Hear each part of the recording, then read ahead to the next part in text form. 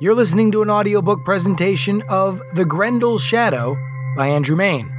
You can purchase it for 99 cents on Amazon, on their Kindle store, on your Kindle, or on all major phones using the Kindle app, including iPhones, Androids, Blackberries, and Windows 7. It's also available on the Nook store and Apple's iBooks. Or you can buy this entire audio presentation uninterrupted, or a physical copy at andrewmayne.com/books. Chapter 20. Westwood took the lead, as Alan followed, holding onto the cannon and satchel of napalm and grenades. Carpenter right behind, pulling their mounts with a rifle at the ready. When they got closer, they could see the opening was larger than it looked. Long and narrow, formed a kind of optical illusion. From a distance, it looked like barely a yard tall. As they got closer, they could see the entrance was higher than a person. Westwood kept a close look on the entrance as he searched the ground for clues. It was King Louis who gave him the first one. He and Alan turned to see Carpenter tugging at their harnesses. "They refuse to go any further," she said. "I guess they're smarter than we are." "All right, tie them off so we don't have to walk back through the forest at night. That would be very bad. I think we all need to be a little bit more stealthy at this point." Carpenter tied the birds to a dried-out trunk vine. They still seemed agitated, but willing to accept the compromise. Westwood found a place to set the cannon, just within the range of the cave entrance. He showed Alan where to lay down with his rifle. Carpenter joined them and took up behind the cannon. Westwood knelt down to give them instructions. "If it's just a cub and it comes out running, it's going to be more scared of you. It'll just want to get away, but you can't let it. We have to drop it with a cannon or a rifle. Otherwise, when the mother gets back, she's going to find a new place to hide and start this all over again." "You don't think she'll just move on?" Alan asked hopefully. Westwood pointed back at the collapsed cave. "She didn't dig in there just for food. She was out to kill." "How big do you think the cub is?" asked Carpenter. 30 killings in 6 weeks big." Westwood picked up the satchel and began walking towards the ridge away from the entrance so he could approach from the side. He had one unlit torch tucked into his belt.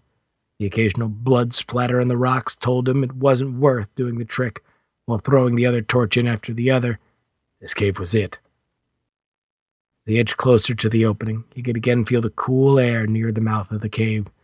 This time his nose picked up something strong and repugnant. There was death inside. It was a ridiculous position for a biologist to hold, but deep down, he had a loathing for creatures that lived in filth. It was no less noble than an animal that lived in a sterile nest, but it felt vile, almost evil to him. Humans dealt with death almost reluctantly. The fishermen and women he saw strip down the sharkling had an almost reverence for the beast. It became a respected part of the village. But to see an animal that gorged on flesh of another just to wallow in its death sickened him. He reminded himself of the very fact that he found the smell of lingering death repulsive is what made humans different than creatures like the one he was after. They were programmed by biology to see things differently. The smell got stronger as he neared the dark opening. There were blood splatters all around the entrance. He could only imagine what he would find inside. In the off chance there was a victim inside there, doubtful as that might be, he decided his conscience would sleep better if he called out. It would warn whatever's inside, but he was fairly certain it wouldn't draw it out. "Hello?" he shouted. He could hear his voice echo faintly. Nothing stirred. Whatever was in there probably heard him approaching from 20 yards away and was remaining hidden. Westwood called out one more time to no response. He looked over at Carpenter and Alan. He trusted her aim and Alan's conviction. When the steamboat blew up, he got a glimpse of his real character. Despite his naive idealism and somewhat pompous behavior, he acted selflessly. Alan had his respect for that. Westwood held up a grenade so they could see he was about to throw it in. Carpenter gave him a thumbs up and leaned over the cannon. He flicked the safety off his rifle and prepared for all hell to break loose. He needed to throw it as far as he could and then get out of the way of the entrance so the blast didn't hit him and he didn't go deaf. put his face a few inches away from the opening, leaned in to get a look. Nothing but darkness and the horrible smell. He pulled back and took a breath. With his thumb, he flicked up the top of the grenade and flung it as far as he could. The grenade sailed through the darkness, then landed with a metal clang, 40 feet by his guess. 4 seconds later, it exploded. A blast of smoke and dust shot through the mouth of the cave. The whole side of the ridge rung. He could feel a tingling sensation where his body leaned against the side of the entrance. That was closer than he wanted to be. He waited for the ringing in his ears to die down and listened. Deep inside the cave, he thought he could hear something. Taking the precautionary approach, he pulled out another grenade and threw it inside. 4 seconds later, more dust and debris came flying out with the explosion. Westwood had a choice. He could throw in the napalm and hope it reached whatever was back there and run the risk of it falling short of a stunned animal about to come on at any moment, very confused and very angry. Or he could set foot inside the cave and throw the napalm at anything that moved. He peered around the corner and the question was settled. Filled with billowing smoke from the grenades, he wouldn't be able to see 2 feet with his torch. He was going to have to stand at the mouth of the cave and throw the napalm in overhand to make sure it went back as far as possible. He looked back at Allen and Carpenter. They didn't move an inch. Taking cautious steps, Westwood positioned himself in front of the cave and tried not to cough on the smoke. He could wait for it to clear, but there wasn't time. The sun was setting and they needed to finish this. Westwood lit the end of the napalm and threw it deep into the cave. The flaming wick vanished into the smoke. Then he heard the sound of broken glass. A moment later, a glow illuminated the smoke, casting flickering shadows onto itself. Deep inside, he could make out the shape backlit by the napalm. Its only motion was the flickering of the flames around it. Rifle at his side, Westwood lit his torch and moved into the cave. Chapter 21. With his back still pressed against the wall, Westwood moved deeper into the cave. The smoke from the grenade stung his eye and made it difficult to see. The flames from the napalm flickered further back, muted by the smoke. The outline on the floor remained motionless. As he got nearer, he could make out some detail. It was an animal, to be sure, longer than a man on its side. It came up mid-thigh to Westwood. Closer to it, he could make out what looked like a head and a tail, covered in thick, scaly, black fur starting at the shoulders. It bore a vague resemblance to the photo of the Vineland cat, only much larger. He inched closer, looking for signs of life. Its stomach remained motionless. Westwood pointed his rifle at its skull, just to the side of the thick brow ridge common to the animals of this world. For a moment, he thought he could hear a faint breathing. His ears, still ringing from the grenade, couldn't process the sound.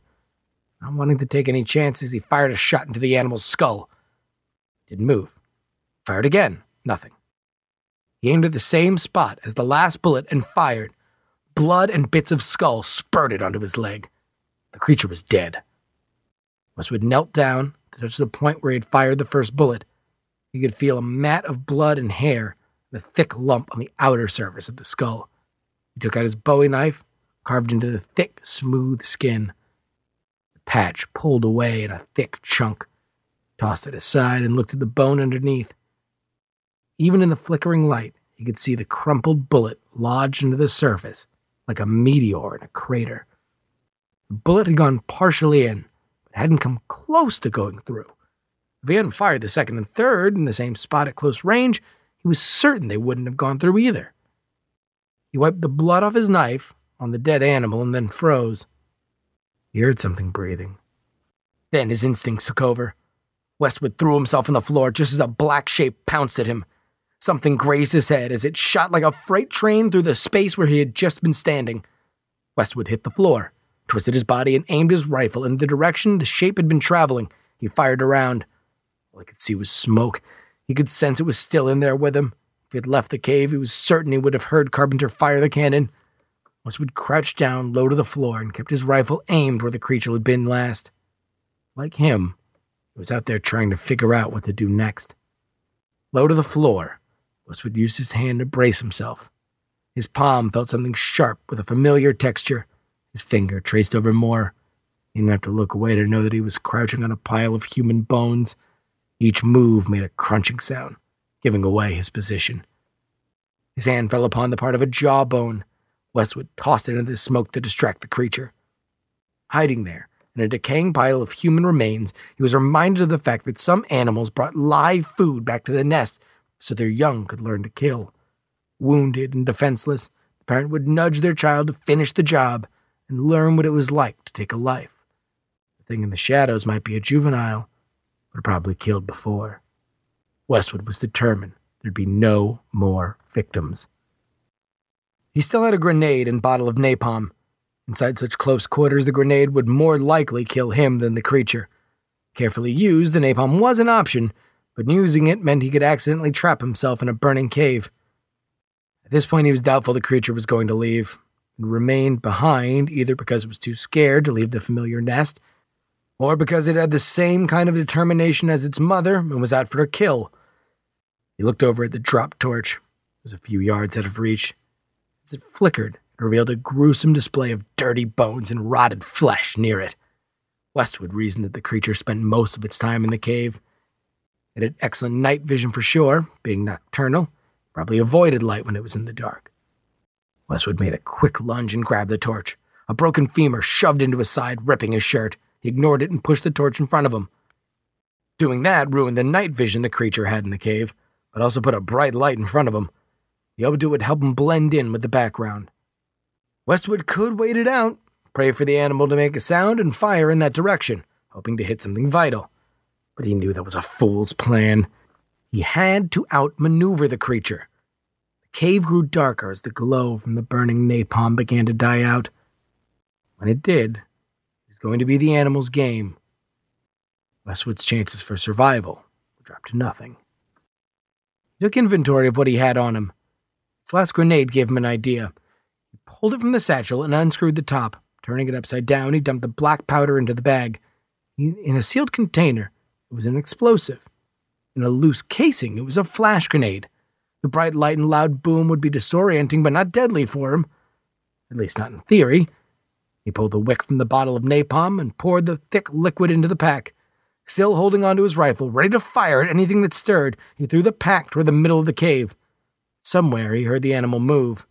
Westwood picked up the dying torch and threw it after the pack. The flames receded into the dark smoke, then hit something. The flame grew larger as the napalm-soaked cloth caught fire. Westwood covered his ears and shut his eyes as the black powder ignited. There was a loud flash and a bang. He could see the light through his shut eyelids. He had to leverage the distraction that instant. The moment he felt the hot wind from the concussion, he bolted straight through the center of the cave toward the entrance. Every muscle in his body struggled to move him forward. His feet crunching on bones and human remains, he hurled himself past whatever was between him and the entrance. The animal, stunned as it was only phased for an instant. Westwood reached the fading daylight of the entrance and threw himself on the ground. Before he could shout to Carpenter, he heard the cannon go off. An instant later, something huge landed on top of him. The wind was knocked out of him as he saw stars for a moment. He felt a searing pain in his spine and struggled to roll free. His face was suffocated in a mass of thick, bristly hair. He pulled his Bowie knife loose and started stabbing into the dark pelt over and over. Blood splurted from the places between the bones where he could stick his knife. He kept stabbing and twisting, opening up gaping wounds. He pushed his other shoulder free and pulled his body out from underneath it. Jabbing his knife into the creature like a mountain climber's axe to gain traction, he climbed to his feet. Allen and Carpenter came running. Carpenter paused for a moment to fire around into the skull near where the cannonball had struck. Westwood picked up his rifle off the ground and did the same until the brains and bones came flying out. Finally, he raised his rifle. "God's sake! That's a monster!" exclaimed Allen. "We didn't know what was happening after you fired the first rounds." "I was finishing off the other one." "You got them both?" Allen was floored with relief. Westwood stripped off his blood-soaked outer shirt and ripped off his undershirt. Allen looked at the fallen beast with a wary eye. "How big was the cub?" he asked. Westwood walked over to the tree line and picked up a long stick. He cut a point in it and walked over back near the dead animal. He shoved the spear into the spot of the ground near the creature. Finally, he answered Allen. "They're both cubs. There were 2 of them." Allen tied his undershirt to the stick. "Shit!" said Carpenter. She looked at the fallen creature.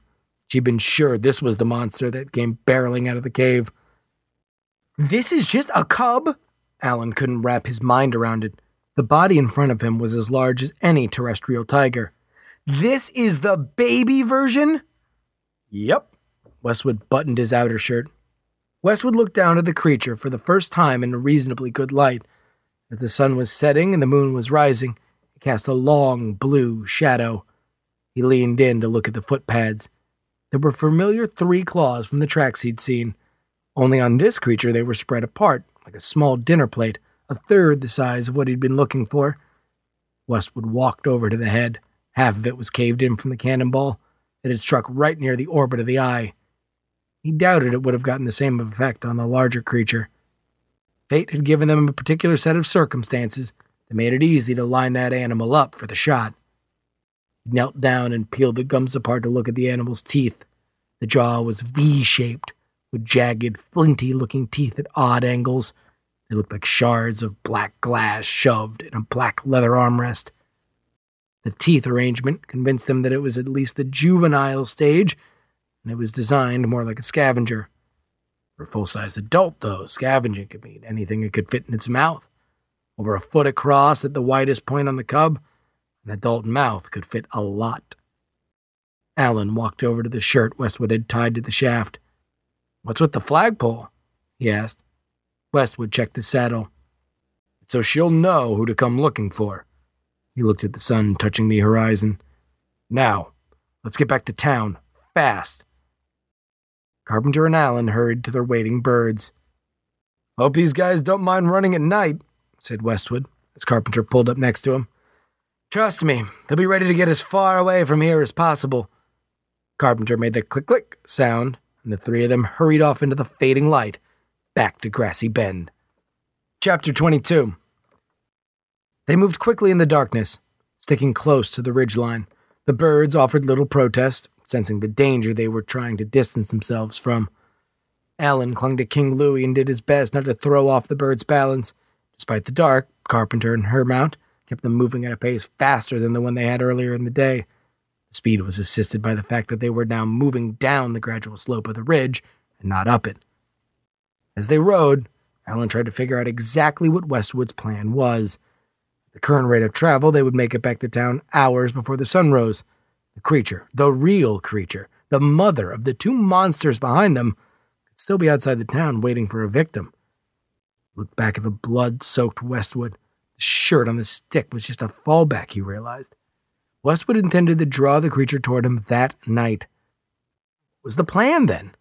Were he and Carpenter just pawns on the chessboard, ready to be spent at Westwood's discretion? He didn't take Westwood for that ruthless of a man. The hunt could change men and beasts alike.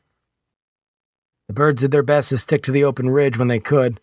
When they had to move through the forest, they leaped from trunk vine to trunk quickly. Instinctively, they knew danger could come at them from any direction inside the dense forest.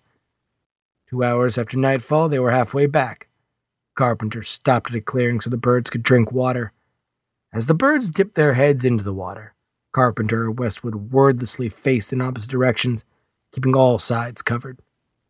The anticipation was driving Alan crazy. He trotted King Louie next to Westwood and Lionheart. "What is the plan?" he whispered. "Haul ass back to town," said Westwood with his eyes on the trees. "What if it's out there?" "It is out there," said Westwood. "Let me rephrase that. How do we avoid getting devoured by it?" "I'm still working on that part of the plan." Westwood shifted in his saddle. He looked past the water towards Grassy Bend. "Right now, if they did what we told them, the town should be barricaded up. I told them to throw pepper flakes on the ground and to put lights on in vacant houses, to crank up record players if they have them. That should at least confuse it. Hopefully enough that it won't go after any single place tonight." Alan thought about the boulders with the gashes in them. "You saw what it did to that cave. It could tear apart any building in town if it wanted to." Westwood nodded. "I told him to stick to the cellars and stay quiet. That'll buy him some time." "Time for what?" Alan imagined the nightmare of being trapped in a dark basement under the beast. "Time for me to think." Westwood nodded to Carpenter. She clicked, and the birds finally finished drinking and sprinted back onto the trail. By Alan's reckoning, Westwood had another 2 hours to come up with a plan. As they passed the spot where Carpenter had pointed out the farm earlier in the day, his stomach began to knot. In the back of his mind, he wondered what his chances would be if he just aimed King Louis for parts unknown and got as much distance between him and the monster. He didn't have to be there. He was just there to cover the story. Of course, that wasn't true anymore, and he knew it. He was part of it. As Louis bounded from vine to vine along the edge of the forest, Alan could hear things stirring in the night. Creature or not, he knew he wouldn't last long out there. Heck, he thought he would be nothing to stop King Louis from eating him if he got the notion. He gave the bird a pat on its thick neck to remind him who his friends were. When Grassy Bend grew closer, Alan could make out parts of the river in the reflection of the large moon. The urge to run toward the river and away again was stifled by the thought of giant crabs. Alan shuddered. An hour later, they reached the high part of the ridge that overlooked the forest and separated them from the town. In the distance, the brightly lit Civic Center glowed along with a few of the gas lamps attached to the buildings. Somewhere in the wind, Alan thought he heard music. The town looked peaceful. Most importantly, thought Alan, it wasn't totally dark or ablaze. Westwood brought his ride to a halt on the ledge that overlooked the forest and the town. Carpenter and Alan took position on either side. The two of them waited for him to speak. It was time to hear what he'd planned. "I'm still thinking," he said, without anybody actually asking. "Is this how your plans usually come together?" asked Carpenter. "I gave up on plans a long time ago. Nature always has other ideas." "So what do you use instead?" she asked. "The moment, mostly. Also a little insight." Westwood leaned back on his saddle. "We learned today that these things are very hard to kill. I'm not sure a little cannon is going to drop this animal. A grenade off between the two cubs and left one standing. I had to drop 2 rounds at point blank to drive a hole through the skull." He looked down at the rifle in his hands. "I'm not sure there's a weapon on this backwater that could take it down." "Well, we do have the plastic explosive," offered Alan. "Not an option under any circumstance," said Westwood, shaking his head. "Besides, I chucked it into the lake 12 miles back." Alan's mouth went dry. "You threw it away? It's the only thing that could stop it on this backwater!" Westwood waited a moment before responding to Alan's outburst. Alan stared back at him, looking for an explanation. Carpenter looked back and forth at the two men, trying to think of something to break the tension. She couldn't. Finally, Westwood spoke. "Mr. Allen, as we discussed this morning, my preferred choice would be slightly more conventional, but this is a covenant world. I'm brought in because they want to solve their problem without breaking that covenant. But people might die. People have died. And many more will die from things like simple infections or old age. You and I might not agree with the life they've chosen for themselves and their children, but it's their choice, and neither you nor I have the right to change that for them." Alan was sore in every part of his body from the long ride and exhausting night, tired and angry at the creature. He knew Westwood was right. Westwood pointed toward the heart of the town. "We got about 20 men with rifles on the roofs, waiting for a signal. We can drive it up the middle. They can get a clear shot." "Then what?" asked Carpenter. "I guess we shoot it again. The plan involves a lot of shooting." "Well, that's something," said Alan. "What about the cannon?" asked Carpenter. "If we'd have more time, I'd figure out a placement for it. As is, I don't think it's going to work like last time, and I'm sure it'll take more than one shot to take it down." Westwood pointed to a place upriver. "I think you two should take the forest, through there, and then come in through the river. You can then go straight up Main Street and into the Civic. Most likely she's on the side of town prowling around. I think that's the safest way for you guys to get back in." "And what are you going to do?" asked Carpenter. Westwood grabbed the bag of remaining napalm and grenades. "Make a big noise and let it know I'm coming." He lit the torch, kicked Lionheart forward. With the torch held high, Westwood and Lionheart flew down the hill like a fiery meteor headed straight for town. That man is suicidal, said Carpenter. Grendel's Shadow is available on Amazon for 99 cents. Buy it on your desktop or your Kindle. You can also use the Kindle app, available on the iPad as well as all major phones, including iPhones, Blackberries, Windows 7, and Android. You can also look for it on the Nook Store and Apple's iBooks. If you'd like to purchase this audiobook in its entirety without interruption, or a physical copy of Grendel's Shadow, head to andrewmain.com/books. This presentation has been read by Justin Robert Young.